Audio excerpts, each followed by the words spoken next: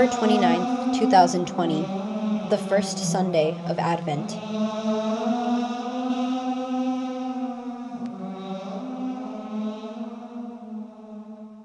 A reading from the Holy Gospel according to Mark. Jesus said to his disciples, "Be watchful, be alert. You do not know when the time will come. It is like a man traveling abroad. He leaves home and places his servants in charge, each with his own work, and orders the gatekeeper to be on the watch. Watch, therefore. You do not know when the Lord of the house is coming, whether in the evening or at midnight, or at cockcrow or in the morning. May he not come suddenly and find you sleeping. What I say to you, I say to all. Watch." The Gospel of the Lord. In the name of the Father, and of the Son, and of the Holy Spirit. Amen.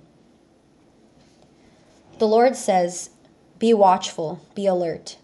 You do not know when the time will come." For we must watch with our souls before the death of the body. But he teaches us two things, watching and prayer. For many of us watch, but watch only to pass the night in wickedness. He now follows this up with a parable, saying, "It is like a man traveling abroad.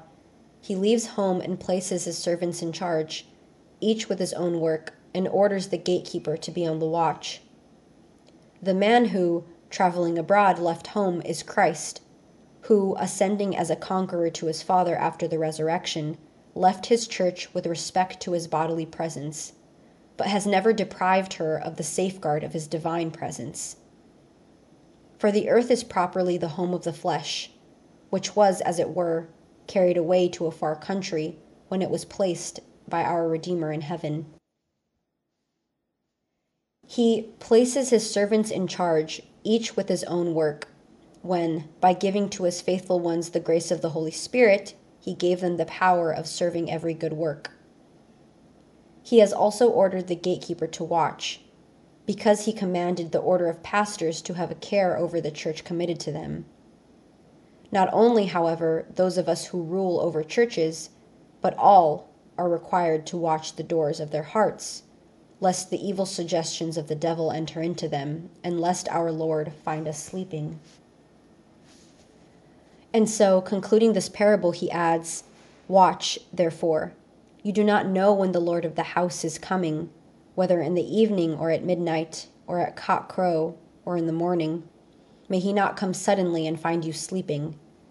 For he who sleeps does not apply his mind to real things, but to images, and when he wakes he does not possess what he had seen.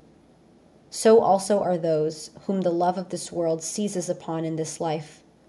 They leave behind after this life what they dreamed was real." See again that he has not said, "I do not know when the time will be," but "You do not know." For the reason why he concealed it was that it was better for us. For if, now that we do not know when the end will be, we are careless, what would we do if we knew? We would maintain our wickedness even until the end. Let us therefore attend to his words. For the end comes at evening, when a man dies in old age, at midnight when he dies in the midst of his youth, and at cockcrow when our reason is perfect within us. For when a child begins to live according to his reason, then the cock cries loudly within him, rousing him from the sleep of the senses. But the age of childhood is the morning. Now all these ages must look out for the end, for even a child must be watched, lest he die unbaptized.